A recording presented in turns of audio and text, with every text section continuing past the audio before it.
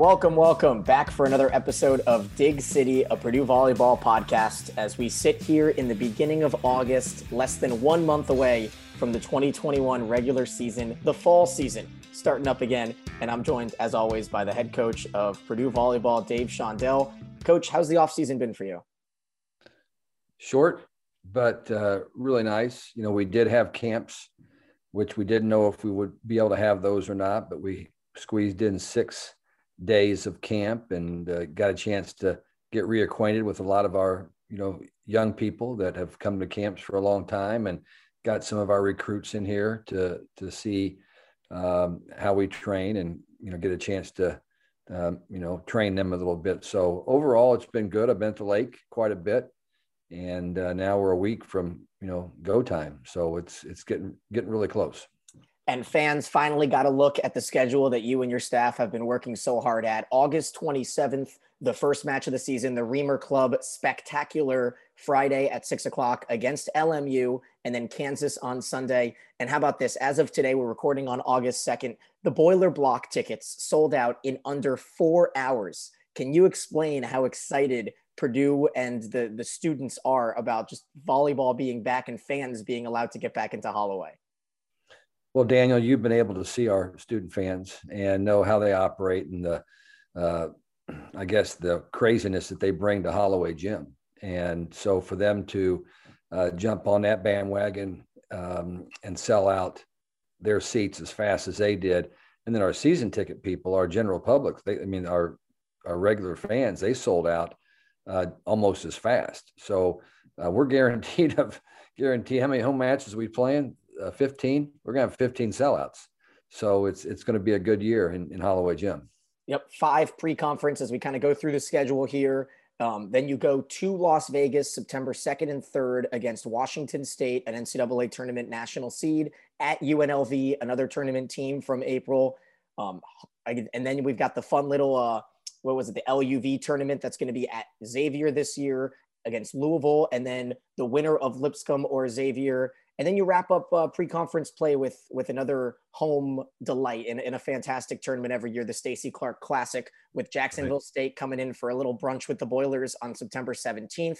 A home one against the Mastodons, right, with Purdue Fort Wayne. Haven't played them in a couple years. And then a big one against another SEC foe, a big one in Tennessee on Saturday. What was your first impression when the pre-conference schedule really came into form? That it's going to be tough. I feel like in the first 5 matches, you have potential NC2A tournament teams. LMU is a team that did not play with all their people last year. And from the sources that I've talked to, they're going to be much better. They're young, talented, big. They had one of the best freshmen in the country last year as an outside hitter. And I've actually been watching them a little bit already this week, trying to get ready for that opener. And then Kansas is a team that, was really, really outstanding, a Final Four team not that far ago. And now they've kind of regrouped and they feel like they've got some really high character, really good athletes in their program right now. So that's your first weekend. Then you come back and you go on the road and you play Washington State, who's one of the most physical teams in the Pac-12. I think advanced the second round a year ago before they were beaten. And then UNLV, who I think also went to the second round last year and maybe got beaten the first. I can't recall for sure. But the best team they've had in decades. And so a lot of good things are going on there. So there's your first 4 matches before you play Louisville in Cincinnati at the I'm not sure there's a name for that round robin we play. It's not even a round robin anymore, but it'll be at Xavier this year, and then it'll be at Louisville the following year, and then we'll regroup and see what we want to do. Yeah, it should be a fun one. And then obviously with the Big Ten play getting started and back to the Friday, Saturday, or sometimes Friday, Sunday against 2 different teams. And the last time we talked was a lot of conversation about whether we liked that or not, the hockey schedule back to back, or, back to this old Big Ten volleyball slate. So you start with Ohio State at home, then you go to Indiana. And one thing I did notice about your schedule, and fans can check it out online at purduesports.com, was no road back-to-backs in terms of a Friday, Saturday for a little bit of time. You've got to go all the way to early November for the first time that you guys have a Friday, Saturday, both on the road. So I have to say that that's probably a little bit fortuitous when you take a look at that shake. Yeah, and I like the schedule. We have a lot of Wednesdays this year, as well, as you probably have noticed.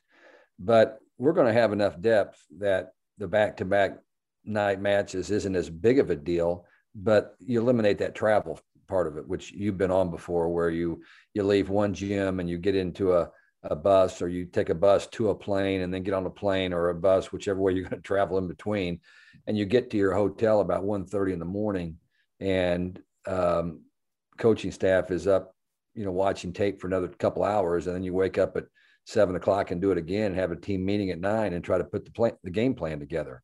And that's why I was a real proponent of what we did a year ago, playing the same team back to back. And it was funny, during the season, everybody you talked to thought it was great. And then a month after the season, or 2 months after the season, we have a coaching meeting with all the Big Ten coaches, and everybody forgot how much they enjoyed it. And they forgot that a year before that, everybody was all up in arms about just how difficult it was on your players to do this back-to-back nights and travel and all those kind of things. And we needed to shorten the season and all those type of things. But that apparently bad memories, I guess, on our coaches in our league, because I was about the only guy that I remember saying, I'm fine doing what we did this past year. Everyone else was ready to move on to going back to normal. Oh, that's too bad. Yeah, it goes by the wayside. You mentioned 3 Wednesday matches all in the month of October, but you teased about the depth of the team, and I think it's time to get to the biggest news for those Purdue fans that may have maybe checked out of social media for the offseason, are just getting back into the swing. Huge announcements here. The returns of 2 standout seniors, a pair of all-conference, and some All-American nods coming back with Caitlin Newton returning for her COVID-eligible final season, and Jenna Otek. So 2 starters coming back. Good, and depth added, because now, right, you can kind of do what we talked about in our last episode, which was maybe cycle in a little bit more at off days, correct? Well, we hope so. I mean, you have 2 all Big Ten players coming back. Caitlin Newton is going to end up with, be a top 7 or 8 in kills, total kills in the history of the program. Jenna Otek has just had a great career as well. And, I really trust this team, and I trust the players on this team. So I'm confident that those 2, we'll call them super seniors, because I've heard that term used a little bit. They're actually grad students. They both graduated, Caitlin a while ago, and Jenna just this past spring. But I know they're going to come back and do whatever they can to make this program better. And, part of that is when you have a rule change like we did from the NCAA, where the seniors can come back, you have to make some adjustments. You have to make some sacrifices. And we have 21 players on our roster, which is more than we've ever had. We did have 19 one year, and maybe 18 another year, and 17 a few times. But 21 is the top of the limit. And it's gonna be tough to have everybody happy with the amount of playing time they're going to get this year. But the good news is we're going to play, and we're going to have fans, and the competition in our gym for practices is going to be spectacular. I mean, we just got so much talent with the 2 seniors coming back, all those players returning, not to mention 4 freshmen coming in that are going to add fuel to the fire. So how we manage that situation, though, Daniel, will be the key to the success of our team, as well as it will for other teams. There's a lot of teams in our league that have those seniors returning. Excuse me. And in some cases, those seniors are pretty darn good. So the league is going to be, in my opinion, it's going to be better than ever. The experience level, the competition, it's just going to be great. So it's going to be a good time to have those season tickets for Purdue volleyball. No doubt. It's never a bad thing to have every starter returning for a team that just made it all the way to the Elite Eight. And as we kind of talk about that, we could talk about a few of the other returning starters, Coach. And as you get ready for everything to get kickstarted again. And I saw you had a great tweet about high school action getting started here in the beginning of August, and all of them watching Annie Drews in the Olympics. And whenever this is posted, we're recording this the day after the phenomenal comeback win against Italy for the United States as they get set to play the Dominican Republic in the quarterfinals. But just embracing the fever of volleyball to get back into the swing of things is going to be fun with so many new players. What is going to be your expectation of some of these fresh faces, or because of the COVID eligibility returning, are we going to more often than not see some of these new freshmen like Emily, like Allie, like Sydney, like Raven, just maybe waiting in the wings? Too early to tell at this point. Here's what I can promise you and anybody else that cares is we'll put our best team on the floor to win. We want to win matches. We've been waiting a long time. A lot of players, a lot of alumni, a lot of fans been waiting a long time to have opportunities like this where you can put a really good volleyball team on the floor that's got experience and talent and size and athletic ability and toughness. And there's going to be a method to the madness, and it's going to be, what are you doing in practice every week? That's going to dictate, where you fall when we get into playing matches. And I just love the competitive nature of this team. I love the cohesion that we had a year ago and that I feel that we have through the summer. As you know, we have very little contact with our athletes during the summer. We're not basketball or football that actually gets some time in the gym with their people. We're just kind of looking from the outside, but we do see them at camp when we run our camps, and they work those camps, and we get a chance to watch and observe. So I feel very confident that maturity will prevail, and that the team is what's most important right now, not the individual. So with all the players returning, and you talk about a bunch of Big Ten players returning as well, such a quick turnaround, but a fresh face in your staff. And so a returning Purdue standout in Carrie Gurnell coming back as the supervisor of volleyball operations.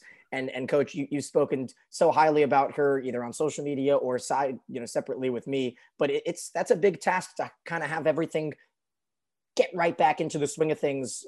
4 months removed from the 2021 spring season?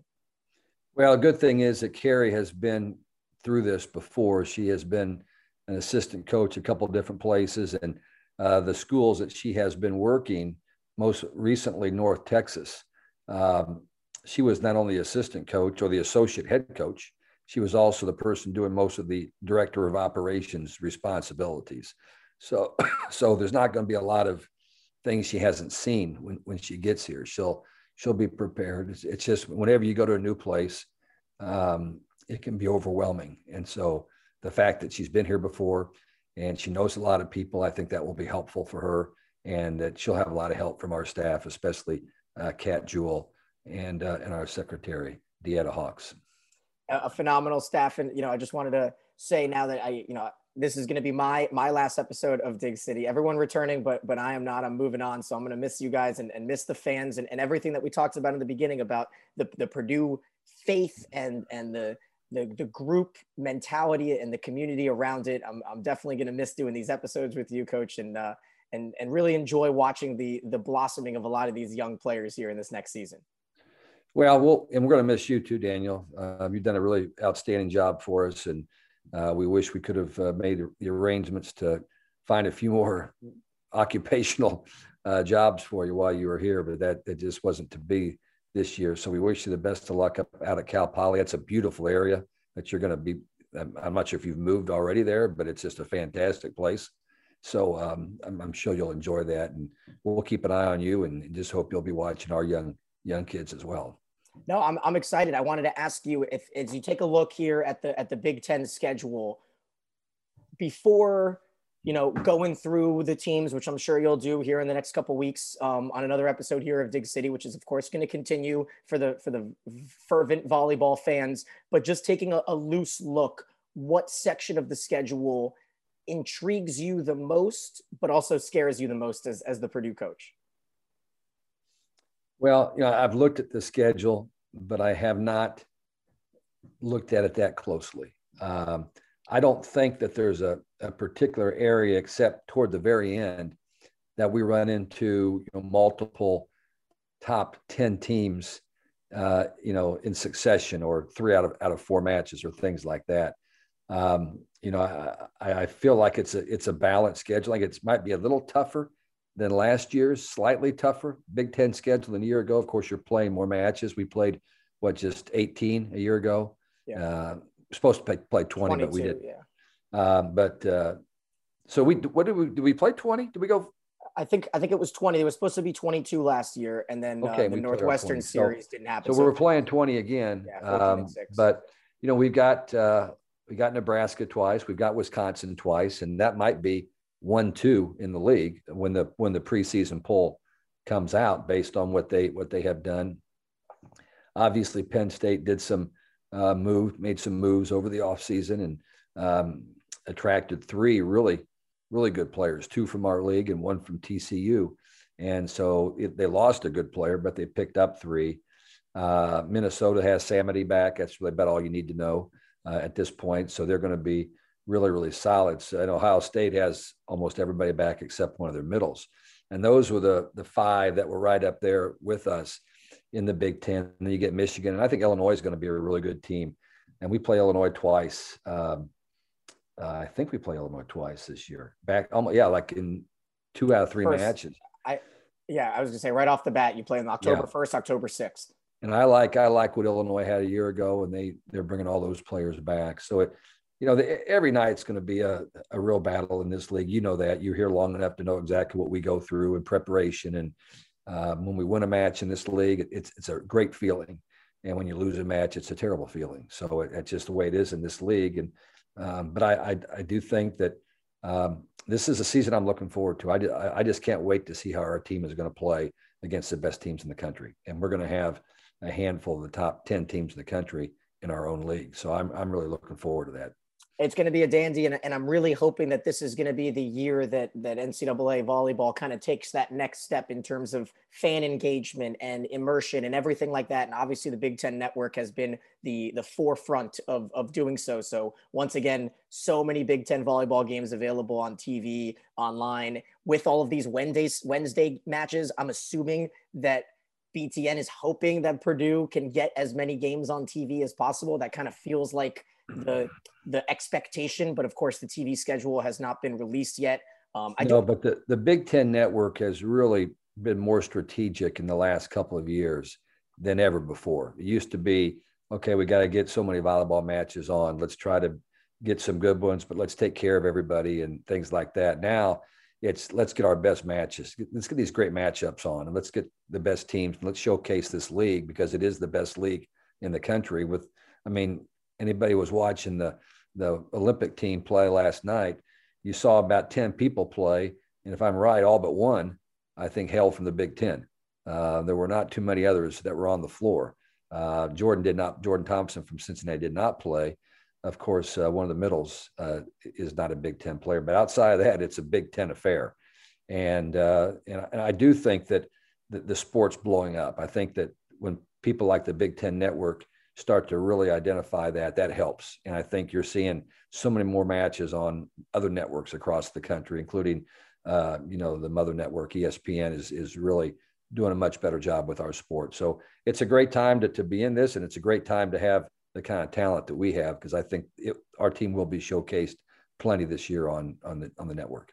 And then before we wrap up, I had 2 or 3 questions that were asked me to ask you over the last couple of weeks. And one of them came up in the last couple of days, and I got tweeted at by Mel on Twitter saying, what does Coach Shondell think about the SEC arrangement, which I think is going to be huge for volleyball coming up in 2025. You add Texas to the SEC, Oklahoma as well. They may make some strides, but just to throw in Texas with a conference that has not been the premier conference in volleyball, that could be pretty massive for just NCAA volleyball as a whole. And that starts when? Is that in 2025, 2026. So we're going to have a lot more gray hair by then. So to answer Mel, I appreciate the question from Mel. I think it certainly makes that conference better. It's been a 2 or 3 horse conference, for a long time. The SEC has been in the sport of volleyball. It's been great in some other sports. But they've had a hard time really putting a lot of really good teams in that league, developing talent. I think that this will certainly help when you bring in Texas, who is one of the top 4 programs in the country. Oklahoma's volleyball is not a top 25 tier program. So they get better. I hope it doesn't cause a complete collapse of the Big 12, but it looks like it might. Some things are going to happen there. And all I know is it's a few years away, and I've got enough on my plate right now just looking at next year. So I'm going to focus on trying to, take care of what we can take care of. I'll let, the Big Ten commissioners and the presidents and the athletic directors in the Big Ten figure out if we need to make any adjustments. But so far, I think the Big Ten has represented itself pretty well, and we have a great league, both academically and athletically. And then one thing I know a lot of people have been curious about, and since you get to get the look behind in the Big Ten coaches meeting and everything like that, with all of the COVID cancellations last year, what is the status? Is there a policy yet, or are we waiting to hear back of what kind of everything will be based off of percentage of vaccinations? We've heard things about college football and NFL football teams. Is there any update on that? Not that I'm aware of. Okay. I don't know if we're switching sides. I don't know. Oh, true. All those kind of things have not been finalized as far as I'm concerned. I just know we're supposed to open up on the 27th of August against LMU, and we start practice on the 9th. We have a team meetings on the 8th, and I'm going to control the things that I can control. I wish I could answer those questions for you, but I really don't know. I talked to a Big Ten coach today that was worried because the team that this coach is responsible for has a handful of players that are not vaccinated, and their university has just come out and said that you have to be vaccinated to be at school. So she's wondering where that's going to leave her situation, because there are a lot of people for various reasons that don't feel like, vaccinations are what they need or what they want. So, right now, I don't think Purdue has gone to that degree. They use some other motivation. They use the $9,990 or whatever it was. They gave out 10 of those to people that were vaccinated. But there are going to be some hiccups this year. We're not through the woods yet, as you know. So there's going to be some issues. But I think for the most part, we're going to have 100% attendance at most of these Big Ten institutions. And I think the women are going to be allowed to play volleyball. And then one last question here, and this one is purely for me. I'm very curious, with all of the movement this offseason, with the huge names, Adana Rollins and Erica Pritchard, all in the transfer portal, was there ever a move that you almost made? Was there a what if, or were you sitting put the entire time? One thing that I'm pleased and proud of, Daniel, maybe that's why you're asking the question. Maybe you're ahead of the curve here. You have to have an opening on your roster, and generally speaking, players don't leave Purdue. This is a great place. People are loyal when they get here. They know it's just a great place to get your degree and to play, whether it's volleyball or anything else. But in 18 years, we've had six scholarship players that have left Purdue. And when you look across the portal, you'll see 6 names from the same school in 1 year on there. So no, I didn't have a chance to look anywhere. I mean, the portal has been non-existent since it started about 3 years ago. We haven't touched it because we don't lose players. That doesn't mean that making a move, players leaving isn't a good thing for them. It may even be a good thing for the university. I don't know. I just know that we haven't been in a position to play that situation, and I'm okay not doing it. I think what we do really well at Purdue is develop players. And so if we get athletes as freshmen and we can get them for 2, 3, 4 years to train them and have them in the gym, they'll become really good. And we don't need to go, pick people off from somewhere else to bring into our program. It doesn't mean we won't do it, because at some point in time, we'll probably need to do that. Chances are that will happen at some point. But we're happy playing the game we're playing right now. Well said, Coach. For one final time, it's been an absolute pleasure. We appreciate it. Don't be a stranger. And thanks for all you've done. And the Dig City name will go on. There'll just be another face to go along with it. Absolutely. All right. For one last time, I'm Daniel Gilman. He's Dave Shondell, the head coach of Purdue Volleyball. And this is Dig City, a Purdue Volleyball podcast.